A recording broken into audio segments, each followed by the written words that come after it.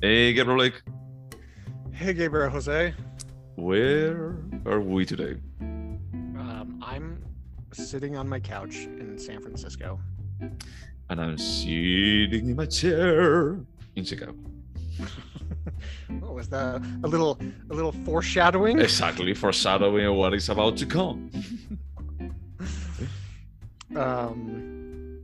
Yeah. So What if feel it like was? we shouldn't discuss the weather. We should discuss Ukraine, but let's not. This is a fun podcast. And the funny thing is, we're mentioning Ukraine right now, but just giving how things happen here is I don't know, maybe when this podcast goes out, maybe we are just talking about Florida being nuke. Maybe Ukraine won't exist when this podcast comes out. We don't know. Yeah. That's the magic of these last couple of years. This has been anything can happen. Nothing of it is good. So I'd love to go through just 1 year in the 2020s where we don't experience something they'll be teaching in history classes for the next 100, 200 years. That would be great. yeah, it makes you think that we live a very boring existence before 2020. We sure did.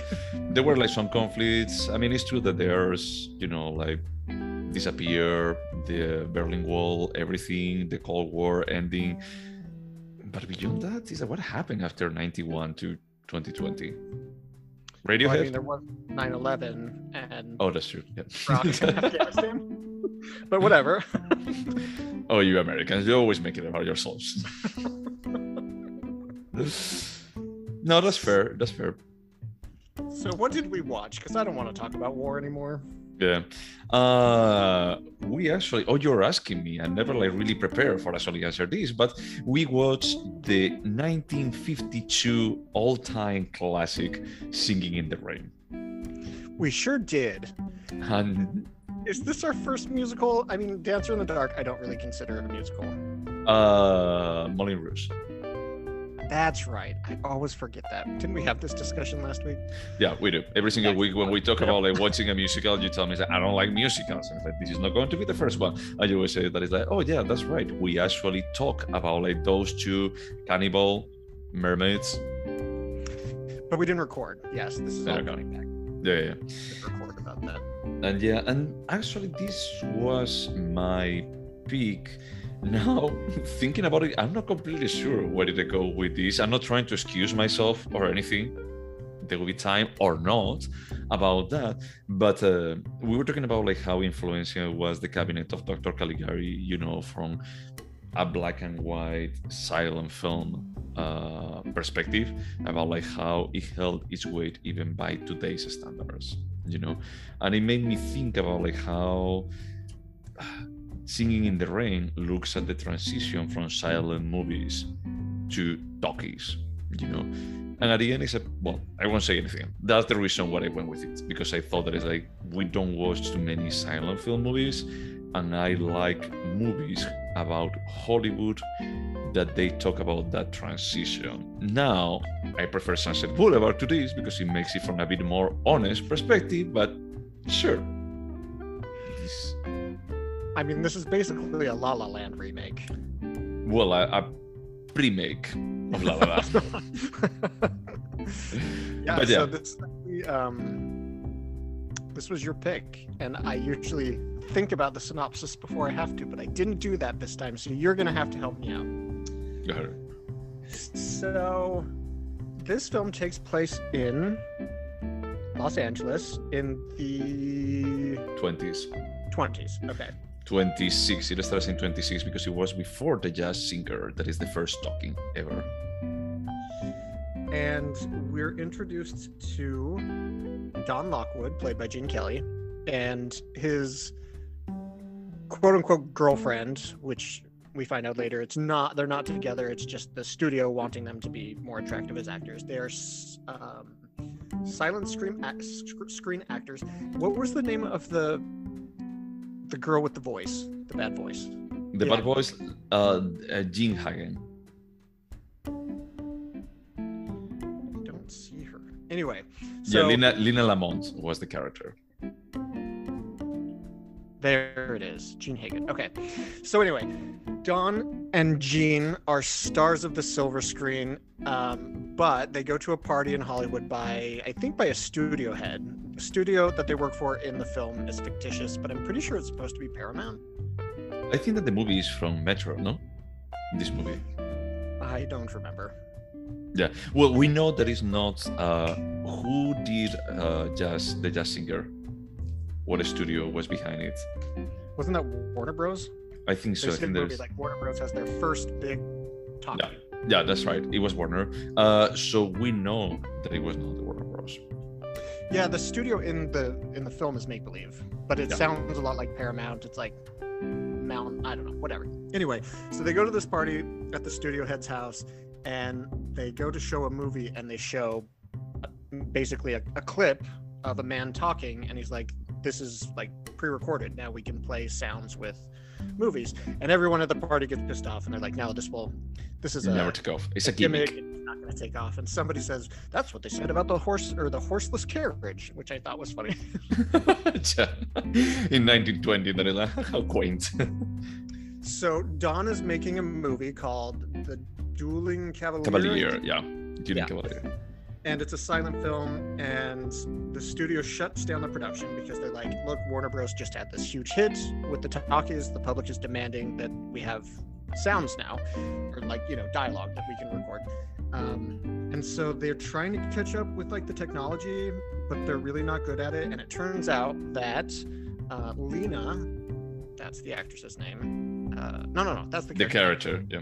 Lena has a hideous, over-the-top Brooklyn accent and can't speak with elocution, and it's just going to be a disaster. So they put together, like, I'm guessing what's a rough cut of the film, and they preview it, and everyone is like, what the hell is this? The audio's messed up. Lena would never speak into the microphone. Like, it was just a disaster. And so Don's like, oh, wow, I never really had any talent. I skipped a few steps. Good. Earlier on in the film, Don is going to or from a premiere, and his car breaks down, and he's mobbed by some fans that rip his tuxedo. So in a panic, he just jumps into a car that's driven by a young woman who is named Kathy Selden. That is played by Debbie Reynolds. Which is crazy. I cannot believe that was Debbie Reynolds. She was gorgeous. So she's very dismissive of him and says that what he does isn't real art, and that she's a stage actress and that's real acting, blah, blah, blah. Then at the same party where they play the first talkie, she actually jumps out of a cake, and he realizes that she's just a chorus girl, and he keeps teasing her, and she gets super mad, and she throws a cake at him, but it misses him and hits Lena. Lena ends up having her fired. Yeah. And apparently in the 30 minutes they spent together at this party, he fell in love with Harley. Basically, it's like she made her rethink all her career as I'm not truly an artist and just a clown on the silver screen. So he finds her a few weeks later. They start a romantic relationship. But they can't go public because she's not a star, and also the studio is saying that he's involved with Lena. So after the failed preview where everyone made fun of the film, the audio, Don really thought he was done. But then Kathy has this brilliant idea to mix up this period piece as a musical, and they think it's a great idea, but the one problem is Lena can't sing, let alone speak. And so they have this brilliant idea that why don't they have Kathy voice Lena's parts? Mm-hmm. So the studio head agrees to it, but he says, do not tell Lena that this is happening. But of course she finds out, and she uses her contract to basically get her way, and she leaks some press that basically puts the studio, like ties the studio's hands. They can't really do anything. And then there's a very, very, very, very long dance sequence. Oh my God. It just wouldn't quit. Oh my God. That's like 10 minutes of a 90 minutes. Like, what? It just keeps going. You mean like the Broadway one? Yes. Like the Corda dance. Oh my God. So basically, Lena makes sure that Kathy will basically never act, and she has to continue singing for her and dubbing her lines. And Lena's devastated, and she breaks up with Don for some reason, as if this was his fault. Oh, no. Because at some point, when they're doing the premiere of the movie, and everyone's like super excited, it's like Lena gets like carried away, and she's going to be like just singing for everyone. Well, she actually speaks, and people are like, but you're not doing the same voice, the same lovely voice from the movie. So why don't you sing something? Maybe that's your singing voice. So Don asks Kathy to actually sing over her voice. So just doing like a ventriloquist kind of move. And she feels like really betrayed by Don. A bit more is like, hey, you're actually accepting that the studio is using me just as a tool for perpetuating Lena's career. Yeah, and that's the reason why she breaks with him. I think that that's legit. About like if your boyfriend or girlfriend tells you is that, hey, I think that you should be exploited by the studio. It's like it's more important than your career. Is that you should just break up with them. Don had a trick up his sleeve, and so after the premiere, the audience loves the new cut of the film. She goes out, she starts lip syncing to Kathy's voice, but then the studio head, Don, and his business partner, or his acting partner, which I actually left out, he's not that important, he's there mostly to make funny faces. They lift up the curtain, and Lena keeps singing, but the entire audience can see, oh, this is actually Kathy singing. And both Kathy and Lena run off the stage embarrassed and humiliated, but then Don gets up and he says, this is the real star of the show, this is Kathy. And does he mention he loves her at that point? I can't remember. Anyway, and Kathy realizes that this was all a plan and that they got Lena out of the way, and then you see a new movie poster where it doesn't show Lena at all, it just shows Don and Kathy. Yep. And they kiss. Yep, and I think that is called like Singing in the Rain. Yeah. So that's pretty good summary. You know, I find it hilarious that you didn't even mention Cosmos, his friend, but it's true. Like he's not that important for the story. He's like he adds screen presence, but in terms of plot, he's not. There's nothing really to mention about him. He does some funny dances and makes funny faces, and yeah. I mean, I have to say that I found the dancing numbers like incredibly entertaining, except that 10 minutes one, the Broadway one. I found it like, what is going on in here? And honestly, I thought that I must have missed something. I was like, I rewound it, and I was like, was there like a major plot point that I just missed? No. Well, the thing is that there are like 2 points where this movie, I'm not going to be like saying if I like it or not yet, but this movie shows its origins. That's like one of the points, that is like this doesn't have to do anything with anything else, because like this is about a story. They're going to win like a number. They want to mix up like the Cavalier theme with something more modern that happens on Broadway or nowadays. And it's like, but this is taking place in Los Angeles. It's like nothing talks about New York or Broadway at all in this movie. It feels like from some other movie, you know? And the other one is like this number where there is a guy singing and he started like just talking about like the fashion of women's fashion. That is what made me like rethink, what am I missing? I mean, I understand that like, they say like, hey, look, now cinema is going crazy with sound, similar to what happened with colors too. That's even this movie is like super saturated with colors, you know, that they went also like quite a bit crazy.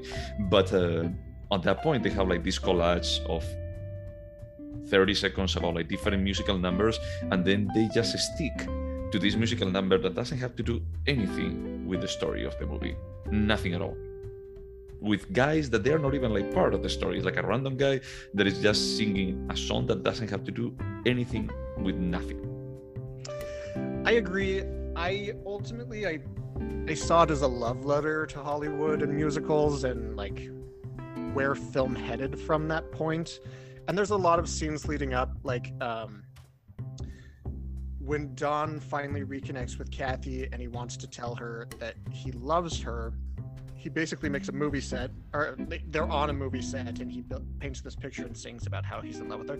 Like, clearly the filmmakers loved musicals, loved film, and I think that was just 10 minutes of indulgence they allowed themselves to be like, look what film turned into. Well, but you know how this movie came to be. I don't. Tell me. I really don't. Well, I mean, I had to say that it's like when the number about Broadway was happening, it's like, hey, look, this is starting to feel, now that I think about it, is that this movie was made with the leftovers of other musicals. Is that they basically had like a huge back catalog of musicals that they never completed, you know, like pieces from different musicals and even like whole musicals that they never did anything with it. And they basically says like, hey, you know what we can do? Just a movie with some of these songs. It's like, just go crazy. So they actually gave it to a couple of the directors or screenwriters. I said, just bring a story that they can connect all of these. And that's the reason why almost none of the songs make reference to stuff that is happening on the movie per se. And what it feels like a bit more of a potpourri, you know, a mix of a this doesn't make any sense. But it's what you said, it's like how you can make this work is like making the overarching narrative being like a love letter to the golden age of musicals. That it just happened at the point. It was like, hey, you remember like 10 years ago when everything was a musical, or the last 20 years when everything was a musical? Is that let's just do a musical about that. Do you know about the popularity of musicals in 1952 when this came out? Had like the big like popular phase ended? No, I think that is still like going on during the 50s, you know, because you can think that during the 60s they were still like just super strong. I mean, you have My Fair Lady in 64. When was 61 West Side Story? So until mid 60s, musicals were still like one of the biggest things. It looks like this director, yeah, continued to do. Oh my gosh, he did 7 Brides for 7 Brothers. Mm-hmm. I don't know why. I was raised Mormon. I don't know if we've mentioned that on the podcast, but Mormons are really weird about like movies and what you can watch. And this, for whatever reason, is approved because it's very family friendly. So I saw that movie like 100 times as a kid. Wow. Okay. That's interesting. And he did Funny Face. He did a lot with Fred Astaire and Audrey Hepburn. It looks like checking at least Gene Kelly. Yeah, this movie is from Metro. They say that 53 to 57 is the decline of the Hollywood musical. 53 to 57. So this was at the heyday. This was like when musicals were big. Were everything, yeah. So, Jose, did you like it? Let me first say that we had both seen this movie before. I can't remember specifically when I saw it, but I'm guessing it was around 2007, 2008. So it's been a while for me. Yeah, for me it was also around that time. It was like 15 years at least, you know, since I watched it, and I wasn't completely sure. I remember it's like when I watched it the last time, I like it more than I thought that I was going to be like liking it, and I also appreciated it being more about Hollywood as a concept than about like the characters. I still think that it's a bit of a masturbatory exercise. You know, it's about Hollywood, like as you say, like La La Land doesn't think about like how destructive Hollywood is, you know, or the studio system was. It's not Sunset Boulevard. You know, that this is like a very realistic perspective about what Hollywood is. That you have like this like chorus girl that suddenly, because of opportunities and people that believe in her, she ends up like having a career, you know, in the talkies. So I did enjoy it. I had a good time watching it. So I had a very similar experience. I watched this for the first and only time because somebody I respected was like, "No, you should check this out." And all I remembered about the film was like, "Oh wow, I enjoyed that a lot, way more than I expected." And this time, I also enjoyed it for the most part. It is a good movie. Like, it's just objectively, it's a good movie. But there were some things that bothered me, like that slapstick humor that Cosmos does, like the funny faces and the dances where he, you know, breaks through a wall and blah blah blah. that is not my personal taste in comedy. I don't think it's very intelligent comedy to like make a funny face and expect people to laugh. But overall, I enjoyed it. It's a good movie. I know nothing about musicals, so I can't even like comment on if this was influential or not. I mean, if musicals had another couple years, probably not, but well, I think that it was not a huge hit when it was released. I think that it just became like a bit more of a cult classic a long time, you know, because especially like just being made with pieces of other musicals is like its value comes a lot from what it's representing. But I have to say, like the songs, I mean, I like musicals, and when I go to these musical days in gay bars, is that there is many of the pieces that they sing here that they play all the time, you know, like Good Morning, you know, make them laugh, except like Gotta Dance is, I think, that everything from this musical gets played. It's funny because before we started recording, we were talking about two different operas that we both seen, and how like one of them, Carmen, you know basically all of those songs, like you know them. Yeah. You, regardless of whether or not you've seen this film, know the majority of these songs, like from pop culture, from, I don't know, even like SNL skits. They're truly, people overuse this word so much these days, but they are iconic, like literally the definition of an icon. Yeah, I could say that. Would you say that probably this is like the most well-known Hollywood musical? Along maybe The Sound of Music? Yeah, probably The Sound of Music is first, but Singing in the Rain, it's like ubiquitous. I mean, when you think of musicals, you think about this. Yeah. Also, I have never seen The Sound of Music. What the? Okay. All right, I'm not going to be like making you watch The Sound of Music, but yeah, I actually went to see, the last time that I watched it, I think that it was at the Castro Theater in a sing-along. Those are cute, you know, they're like fun. But yeah, no, I'm not going to really make you watch. I'm having to discuss The Sound of Music. I will let this one slide. A comedian or somebody talking on a talk show recently that was like, she thought that Sound of Music was 2 cassettes, and she never knew about the second one, and then she thought she was seeing part 2, and she's like, part 2 got so dark. I love that you are like just mentioning one of the sections of This American Life right now. I saw mine on the Graham Norton show. Well, I can assure you, I can send you like the episode, because I listened to it like 3 or 4 months ago, that they actually did that. Like when she grew up, is that they only had like the first tape, and then they watched like together with the reporter about like, oh, let's see how this is. And for her, she was in love with the postman, and it's like when he comes like, he was a Nazi all along. Spoiler alert, I haven't seen it. Well, now you know that there is a postman and it is a Nazi. And the second tape, not on the first one. But no, I just think that it has like all of the elements, you know. It's like, now if we go back to talking about the cabinet of Dr. Caligari, you know, or we go to talk about like Shutter Island, about like how these are like by the book, and the cabinet of Dr. Caligari created the book, is that I just feel that Singing in the Rain is a by the manual good musical. Yeah, I would agree. And I would also say that Hollywood in the 50s was primarily, I hope people don't get upset about this, Hollywood was focused on entertainment primarily. Yeah. Not necessarily a lot of substance. I mean, Ingmar Bergman was across the pond in Europe focusing on like religion and incest, but that's not what Hollywood was doing. So I feel like as a celebration of Hollywood at the peak of the musical time period, we have to take into account what this film was trying to do, and did it succeed at that?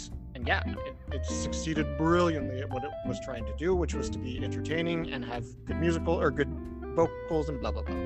You remember in Silver Linings Playbook, when they start doing like the tap dance number, they are watching a movie on the TV. That movie is Singing in the Rain. Is it really? Because it's Cosmos and Dawn that they actually jump into the desk and they start like just tap dancing like this. When they were taking elocution lessons, I actually really liked that dance. Yeah. I mean, it's super cute, but the thing is like those numbers, they don't progress the story. You know, that's Well, the they don't at all, and now it makes sense that they were just like grabbing these songs people had written not for this movie.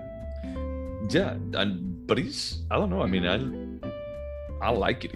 You know, I like that it's that they could actually play out like something about like they give you an errand, you know, like some homework about like, you had to come up with a movie. Here you go, 10 songs that you have to use, and they come up with something that is like it's good. Is that you are fairly smart about like what you came with, because you make a movie about musicals happening, you know, not only about like the story of the character. So I think that is, I won't give her like a lot of credit from the perspective that this reinvented Hollywood or anything like that, but it's a good resourceful movie from the perspective of making the most from the limited tools that you're given. Yeah, I agree, and I feel like we've seen other films like this that they're like, yeah, it's good, and there's not much to say about it. Yeah. I'm curious I didn't look to see if it had won any awards. Do you know? It was nominated, what is it called? Like the Lina was nominated to an Oscar. Apparently, it won an honorary award at the 1998 Oscars. But it's what I was telling you, is like it's such an iconic, how do you say, like musical, but it's something that only time put it in perspective. Because probably if you go like at that time, it's like, what the fuck, what is the story here? You know, I could be watching like other musicals that they have a bit more like the numbers are associated more like with the story per se. I have to clear this up. I was actually on the director's IMDb page. He won an honorary award in 1998. Oh, okay, not the movie. Not the film. That makes much more sense. Yeah, that would have been weird. Should we go over the questions? I mean, I don't know if there is like too much more to say about it. Yeah, I mean, it's a solid musical, even for people who don't like musicals. How about that? Like you? Like me. Like I enjoyed watching this film. I'm not gonna like watch it again tomorrow, but it's decent, and I was very charmed by Gene Kelly. Good lord, that dude was handsome. Yeah, it's what I was telling my boyfriend. Is like that guy is super charming. He's like super dreamy. It's almost like a Ewan McGregor in Moulin Rouge. Yeah. Maybe a man that sings is sexy. Maybe, you know, maybe there is some kind of charm to that. Crap. Oh yeah, I read a couple of other things about this movie that I need to share about like the relationship between like the actors. That Gene Kelly was like a bit more like the director, like the dancing directing. Oh, I wondered about his directing credit. That makes sense. If Yeah. he was a great actor. Oh yeah, it's amazing. But basically, he came up with the dance number for Maiden Love, like the one that Cosmos ends up like just walking on the wall and just somersaulting. You know that it was gorgeous. That You was know, very like impressive. yeah. And parkour hadn't even been invented yet. yeah, that's true. It's like he was like ahead of his time. But what he says, like he actually collapsed of exhaustion afterwards, because he used to do like those things when he was a professional dancer. But at that point, he was like smoking 4 packs of cigarettes a day. And afterwards, he had to actually just be like taken to the hospital and rested like for 3 or 4 days. And fun enough, they lost the recording of it. So they had to do it again after he was like just discharged from the hospital. Oh, poor guy. Yeah. And the other thing that I heard is that the Debbie Jones Debbie Jones, was it? Yeah, Debbie Reynolds. She used to be a gymnast. She was not a professional dancer, and Gene Kelly got like really frustrated with her when they started like rehearsing and everything, to the point that she ran away crying, and she actually hid below a piano in the studio. And who found it was Fred Astaire, that it was also of a Metro Goldwyn Mayer. She actually told the story, and Fred Astaire was her personal trainer. Wow. Yeah. It must have been like crazy on those studio lots back in the day. Just like Then, Fred Astaire found me hiding under a piano. Yeah, I don't know. I found it like pretty fascinating. There were like two things that I got wrong of this that I thought that initially was the sign with the idea of being recorded in black and white, and that they changed, like decisions along the way, and they had to reshoot. And I think that no, that it was like just something like from scratch was going to be in color. And then the other part, I had heard that the rain was supposed to be milk. I don't know, you had heard that one? Like when he's literally singing in the rain? Yeah. But no, it's not true. But if you feel it's like he's so it would be super visible? silent. Is that where the myth comes from? Yeah, and that's the thing, is like it's super visible, it's like it's really well, I mean, it reflects a lot, and it's like when you think about movies, it's that you don't usually have that kind of lighting when there is rain. Right. It's a bit more like just subdued kind of thing, or you have like a curtain in front of the camera for just giving it like more intensity. And in this case, it's like no, it's super intense. It's that you see it everywhere. But I say that no, that was like a complete myth. The only milk that you see in the whole movie is when they are having like randomly like a glass of milk, the three of them. But you see, myths don't pop up around films that aren't not long lasting, but like live in the collective consciousness of pop culture. Because this film is what, 70 years old this year?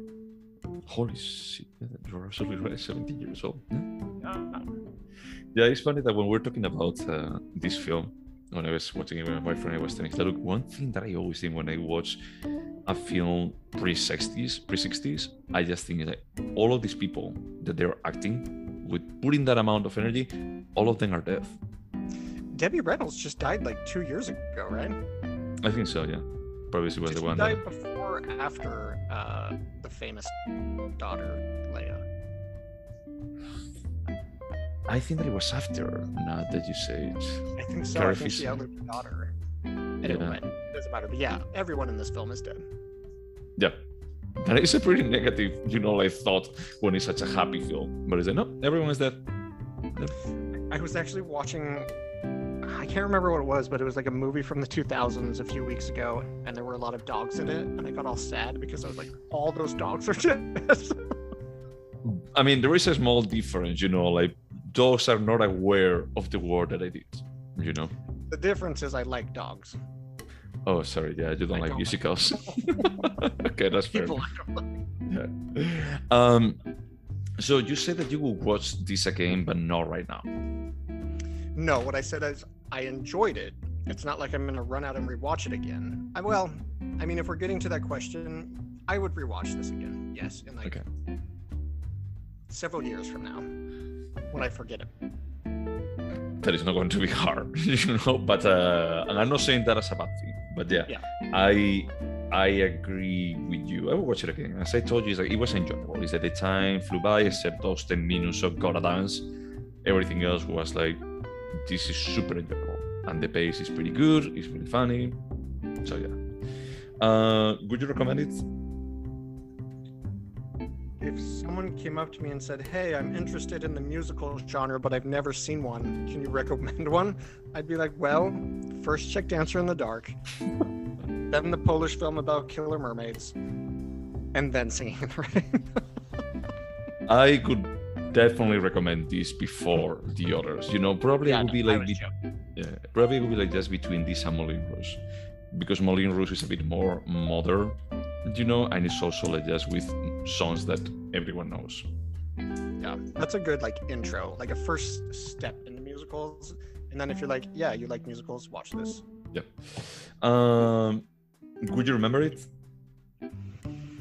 I'm gonna have to say no, because I didn't remember a single plot point from the first time I watched it. All I remembered was my reaction that I liked that. That's it. I had to go with yes. I don't remember like all the details, but I remember it's like, hey, this is a movie about the transition from a silent film to a talkie, and the main actress cannot sing, so they just pick another actress and they just use it as a voice. One quick question. In Sunset Boulevard, why did she have to stop performing? Was it because she couldn't sing or couldn't like speak well? It was the style of acting. She was like just completely overacting and everything. And also they mention Cecile B. DeMille, that he is like directly in the movie, he actually says is that she was like super talented at the beginning, but Hollywood broke her completely, and at the end we just disposed of her when we saw that we couldn't get like anything else that it would actually appeal to the current audience. God, that movie's so good. The artist also takes place during this time? Yeah, he's just 25 or something, and he has like the fear of what is going to happen when the doggies arrive. It's interesting. We should watch more films about that time period because it is interesting. Like this entire population of actors kind of just all of a sudden became obsolete, and yeah. Anyway. Yeah, like everyone, is like Hollywood at that point was already with the star mentality, and it's like they created these deities and then just dispose it from one day to the next. It's fascinating. I'm pretty sure that also in the 50s with the decline of the musicals, like late 50s, as we were saying a second ago, is that maybe they did like something similar with Gene Kelly and many others. About like, you can just... Yeah, we'll let you out your contract. Yeah, exactly. So yeah, you know that I wouldn't be opposed. Is that I will watch Sunset Boulevard tomorrow, or today even. Well, not today, tomorrow, or Friday. Is there anything artistic about it? Yeah, I mean the dancing. Again, it's not my taste of entertainment, but it's good. I was actually kind of blown away by both Cosmos and Don in that dance number where they bury the elocution teacher with a bunch of stuff and throw garbage on him. Yeah, it's not as vulgar as that. It's kind of cool, but I was like, wow, you guys are like talented. Yeah, no, I agree. The dance numbers that are amazing. I think the photography on like when they're like singing and dancing in the rain, I thought it like this is pretty well made. I found super tacky the use of a green screen. I don't know if you realize about those. It was 1952, man. You have to be forgiving. You have to be forgiving, but it's like, dude, if it's going to look like this, maybe you don't need to use it. But it's like, well, they're trying to just be a bit more like modernist and cool, so whatever. But yeah, overall, I think that it's iconic because I think that artistically is pretty good, when it comes to actually the art of singing and dancing. Yeah, I would argue that many people will point to this as like a very important entry into American cinema as kind of being the best at what it was, which is a musical. So like it's not super important in terms of substance and like, did this make me think differently about myself and other people? No, it didn't. But it's a wonderful example of what American musicals could be at the height of American musicals. Yeah, as you said, is like musicals usually don't have that pretension except if they are directed by Lars von Trier. That even like a perfume commercial would have that pretension if Lars von Trier was the director. I didn't have to watch Björk get her neck broken again. Spoiler alert. Do you think that this is a timeless piece? I would have to say yes. I mean, we're watching it 70 years later. We know the songs. People are going to remember this film forever. It's stuck in both the 1950s and the 1920s, which is but it's survived the test of time already. Yeah, it's timeless. Yeah, no, I fully agree. I think there is like the advantage of when you do something that was about a prior period of time, And the funny thing is, like at that time in 52, is that there would be people that they actually watched The Jazz Singer when it was released. Well, if you think it was only like 27 years after the film takes place, so that would be like us watching a movie today about the late 1980s. Gosh. Oh, the 90s. Yeah. Oh my god. That's horrifying. Yeah, that's the reason don't say it, because I was doing like the same mental calculation and it was like, I don't want to think that we are like, right now, if we think about like the late 90s, if we think about like, I don't know, okay, computer, it's like people in 52 would actually think about The Jazz Singer. I don't like it. Next question. Would you turn this into a TV show? I would never watch that TV show, so no. I don't think there's enough there. I mean, after you explain that this is basically a patchwork of pre-existing songs and stuff, it works as a film, but I don't think there's enough there to stretch this out into a series. Yeah, I agree with you. It's like with other ones, I can be like more generous about like, well, you can extend. No, this is good. I don't think that there is any way of stretching this instead of just. I mean, the only thing is like throwing even like more songs into it. But I don't think that there is any character that I thought that, oh, this could have been developed more if he had more time. If I had to watch more of Cosmos making funny faces, I would just no. It was fine, I was not laughing, but I was like, well, I see where they're coming from. Like humor is always like pretty associated with the time, where it actually just took place. So it was interesting, that song he's saying about how his dad told him, make him laugh. Dad told him to be an actor, but be a comedian because serious actors can't afford to eat. And I was like, oh, so they're just admitting these people sold out. There's no substance here. Got it. No, I mean, basically, I think they actually rewrote the script like multiple times about like what we're doing until they thought about like just making like a vaudeville actor that instead of trying to become like a more serious actor, he brings the vaudeville aspect of his life into the work. Who is the creator of Fleabag? Oh, Phoebe. Yeah. So I watched an episode of the Graham Norton show right after I watched this movie, and it had the cast of the latest James Bond film on, and they talked about how they brought her on late and she rewrote the script and made it like better. And I was literally like thinking for a while, what if Phoebe Foster Wallace was like invited onto the studio lot and they said, help us make this better? What would she have done? I don't know, but it was an interesting like mental exercise I went through today. I have to say, did you watch No Time to Die? I think that is called. Well, I slept through a pretty big portion because my husband likes to go to midnight screenings. I expected it better, and it was also like 3 hours or 3 hours and a half. It was like insultingly long. But I was thinking, well, I mean, there are like things that I thought that okay, this is cool. It's like basically he's not a womanizer, he's not treating women as objects. There is okay, there is a bit of a like kind of sign that this was written by a woman knowing what she was doing. But overall I found the movie boring. Forgettable. Yeah. Sure, forgettable, boring. I don't know exactly what. The only thing I like looking at Daniel Craig and watching Léa Seydoux, is that how you say her name? I love the fact that she came back for a second film, which hadn't happened in James Bond history, and they turned the women into human beings instead of pussy galore. Yeah, no, that's fair. On what movie was she initially? What was the first time? Spectre. She was first in Spectre. Oh, that's right. Yeah. Yeah, I didn't watch Spectre. God. You have to watch it for the homoerotic scene with Javier Bardem and Daniel Craig. It's so sexy. But wasn't Javier Bardem the one in on Skyfall? Shoot, you're right. To be honest, the only Daniel Craig Bond film I really liked was the first one. The rest blend together 100% for me.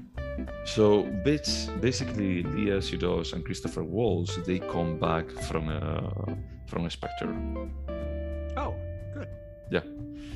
So this is a bit more of a continuation, and then Rami Malek plays like probably one of the dumbest villains ever in a James Bond movie.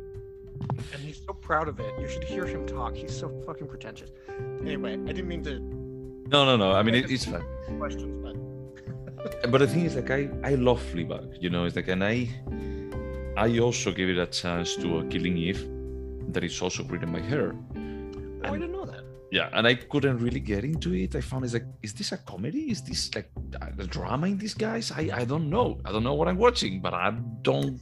Oh, she confuses you. You look at her and you think you're supposed to laugh, and then you look at the actress that plays Eve, and you're like, this is serious. Wait, Sandra Oh's here. Well, okay, that's fair. Jodie Comer. What was Villeneuve? Was the character? She did something else. Oh, she was on Free Guy. Free Guy. She's in the new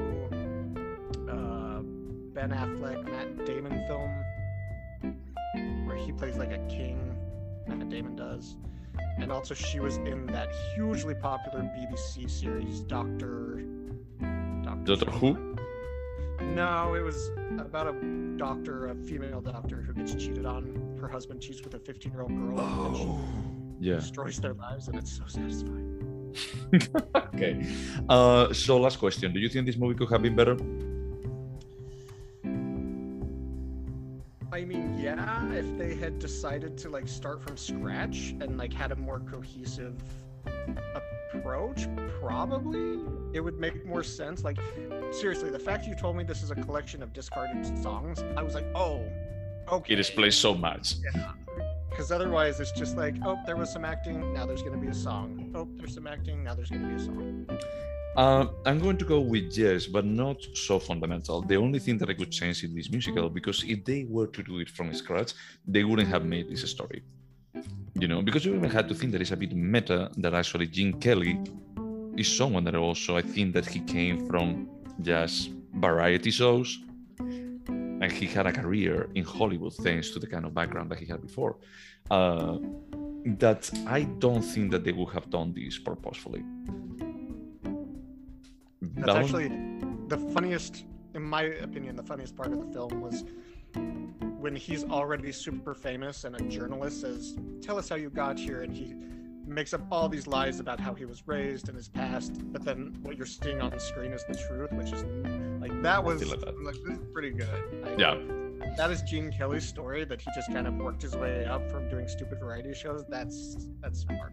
Yeah. So I don't think that they would have landed at the same spot. I think that the landing is pretty good. The only thing that I would have changed in this movie is removing that Broadway show.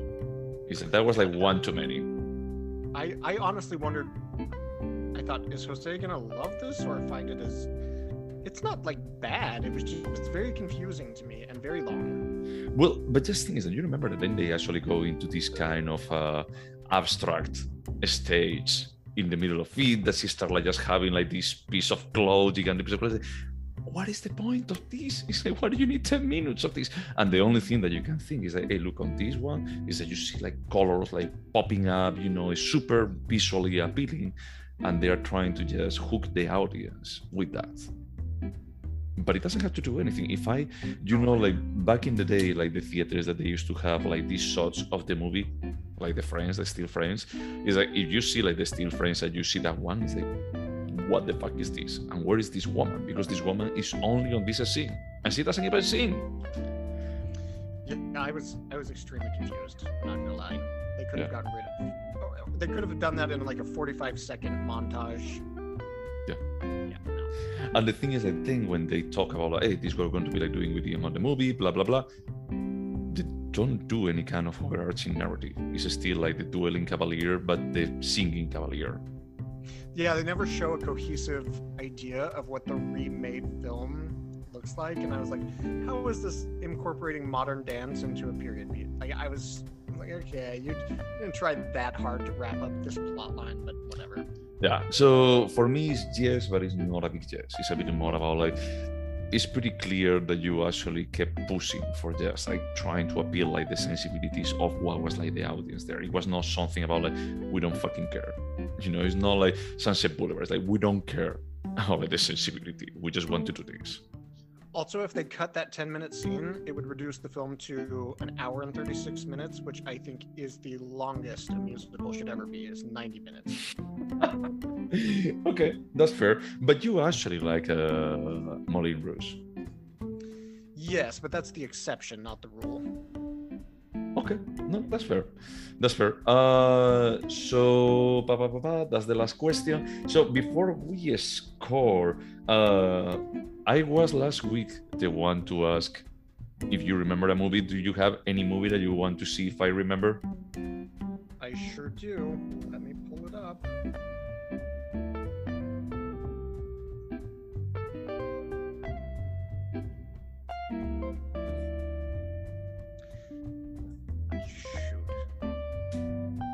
Tell me what you remember about Repulsion.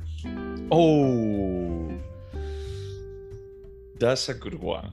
Okay, Repulsion was the one with Catherine Deneuve, like extremely young. Sure was. Catherine Deneuve. And basically, God, he's in Paris because it's Catherine Deneuve. So, and she's a Roman young. Polanski, right? Oh, sorry, you're supposed to be telling me. Oh, it was Polanski. I'm asking. I don't know. I don't remember. He may be, but she lives in an apartment, and she started like just going crazy in there. She started like just having like hallucinations about like what is happening in the apartment, almost like if the apartment was alive. But I don't remember anything else. I don't even know if that's what I still remember. Doesn't she work in a hair salon, and she moves into her own place?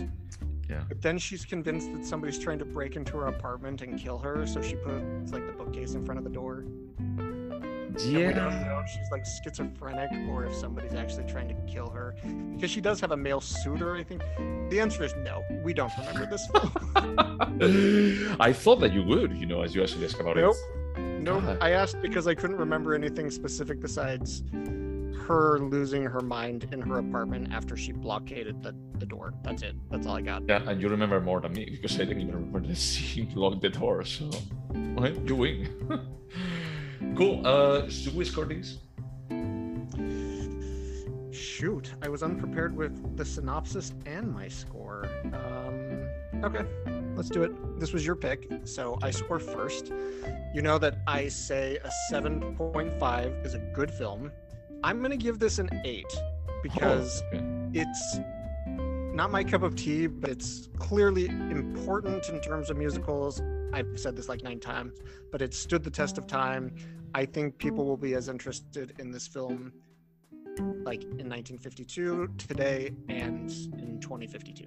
So, funny enough, my score is also an 8. It's like I wish that it was a bit better, But once again, it's like doing this with the pieces that they were given and just becoming like more and more iconic with time is just proof, like the quality of what they created. That it was hard to see. Like usually when you look at an impressionist painting and you're like too close, you cannot really appreciate what exactly it truly is. I think that was like the same thing when they released this movie about like, this is garbage. I mean, I don't think that anyone said that this is garbage, but they basically say it's like, hey, there's a lot of songs that they don't relate to each other and it's about Hollywood and the story is not that big, and it's like now putting in perspective, it's like, okay, that's smart. in Clueless, they call certain women full-on Monets, and when somebody doesn't understand, they say, why? Because from far away it looks all right, but up close it's a big mess. I remember that joke. That's a pretty good one. Come on. So, as this was my pick, what are we going to be watching next? I am so excited. We are going back to the world of Paul Verhoeven, to a classic, Basic Instinct. I've never seen it, so I'm so stoked, because I was gonna pick L, and I was like, no, let's pick another one. You cannot pick L ever again. Okay. That's fair. Let me just put it here. The same way that I'm not going to be like picking the Red Curtain trilogy ever again. Is that you cannot pick that. Okay. Thank God. Let's just agree. Let's not be Russia and Ukraine. Let's just let's see. Is that you don't get in NATO. You don't pick L. I won in Beth, San Francisco. Good man. Well, this was a good conversation. I'm pretty happy to hear that you liked it. I was like a bit hesitant in the middle of it. I was telling my boyfriend, he's going to hate it.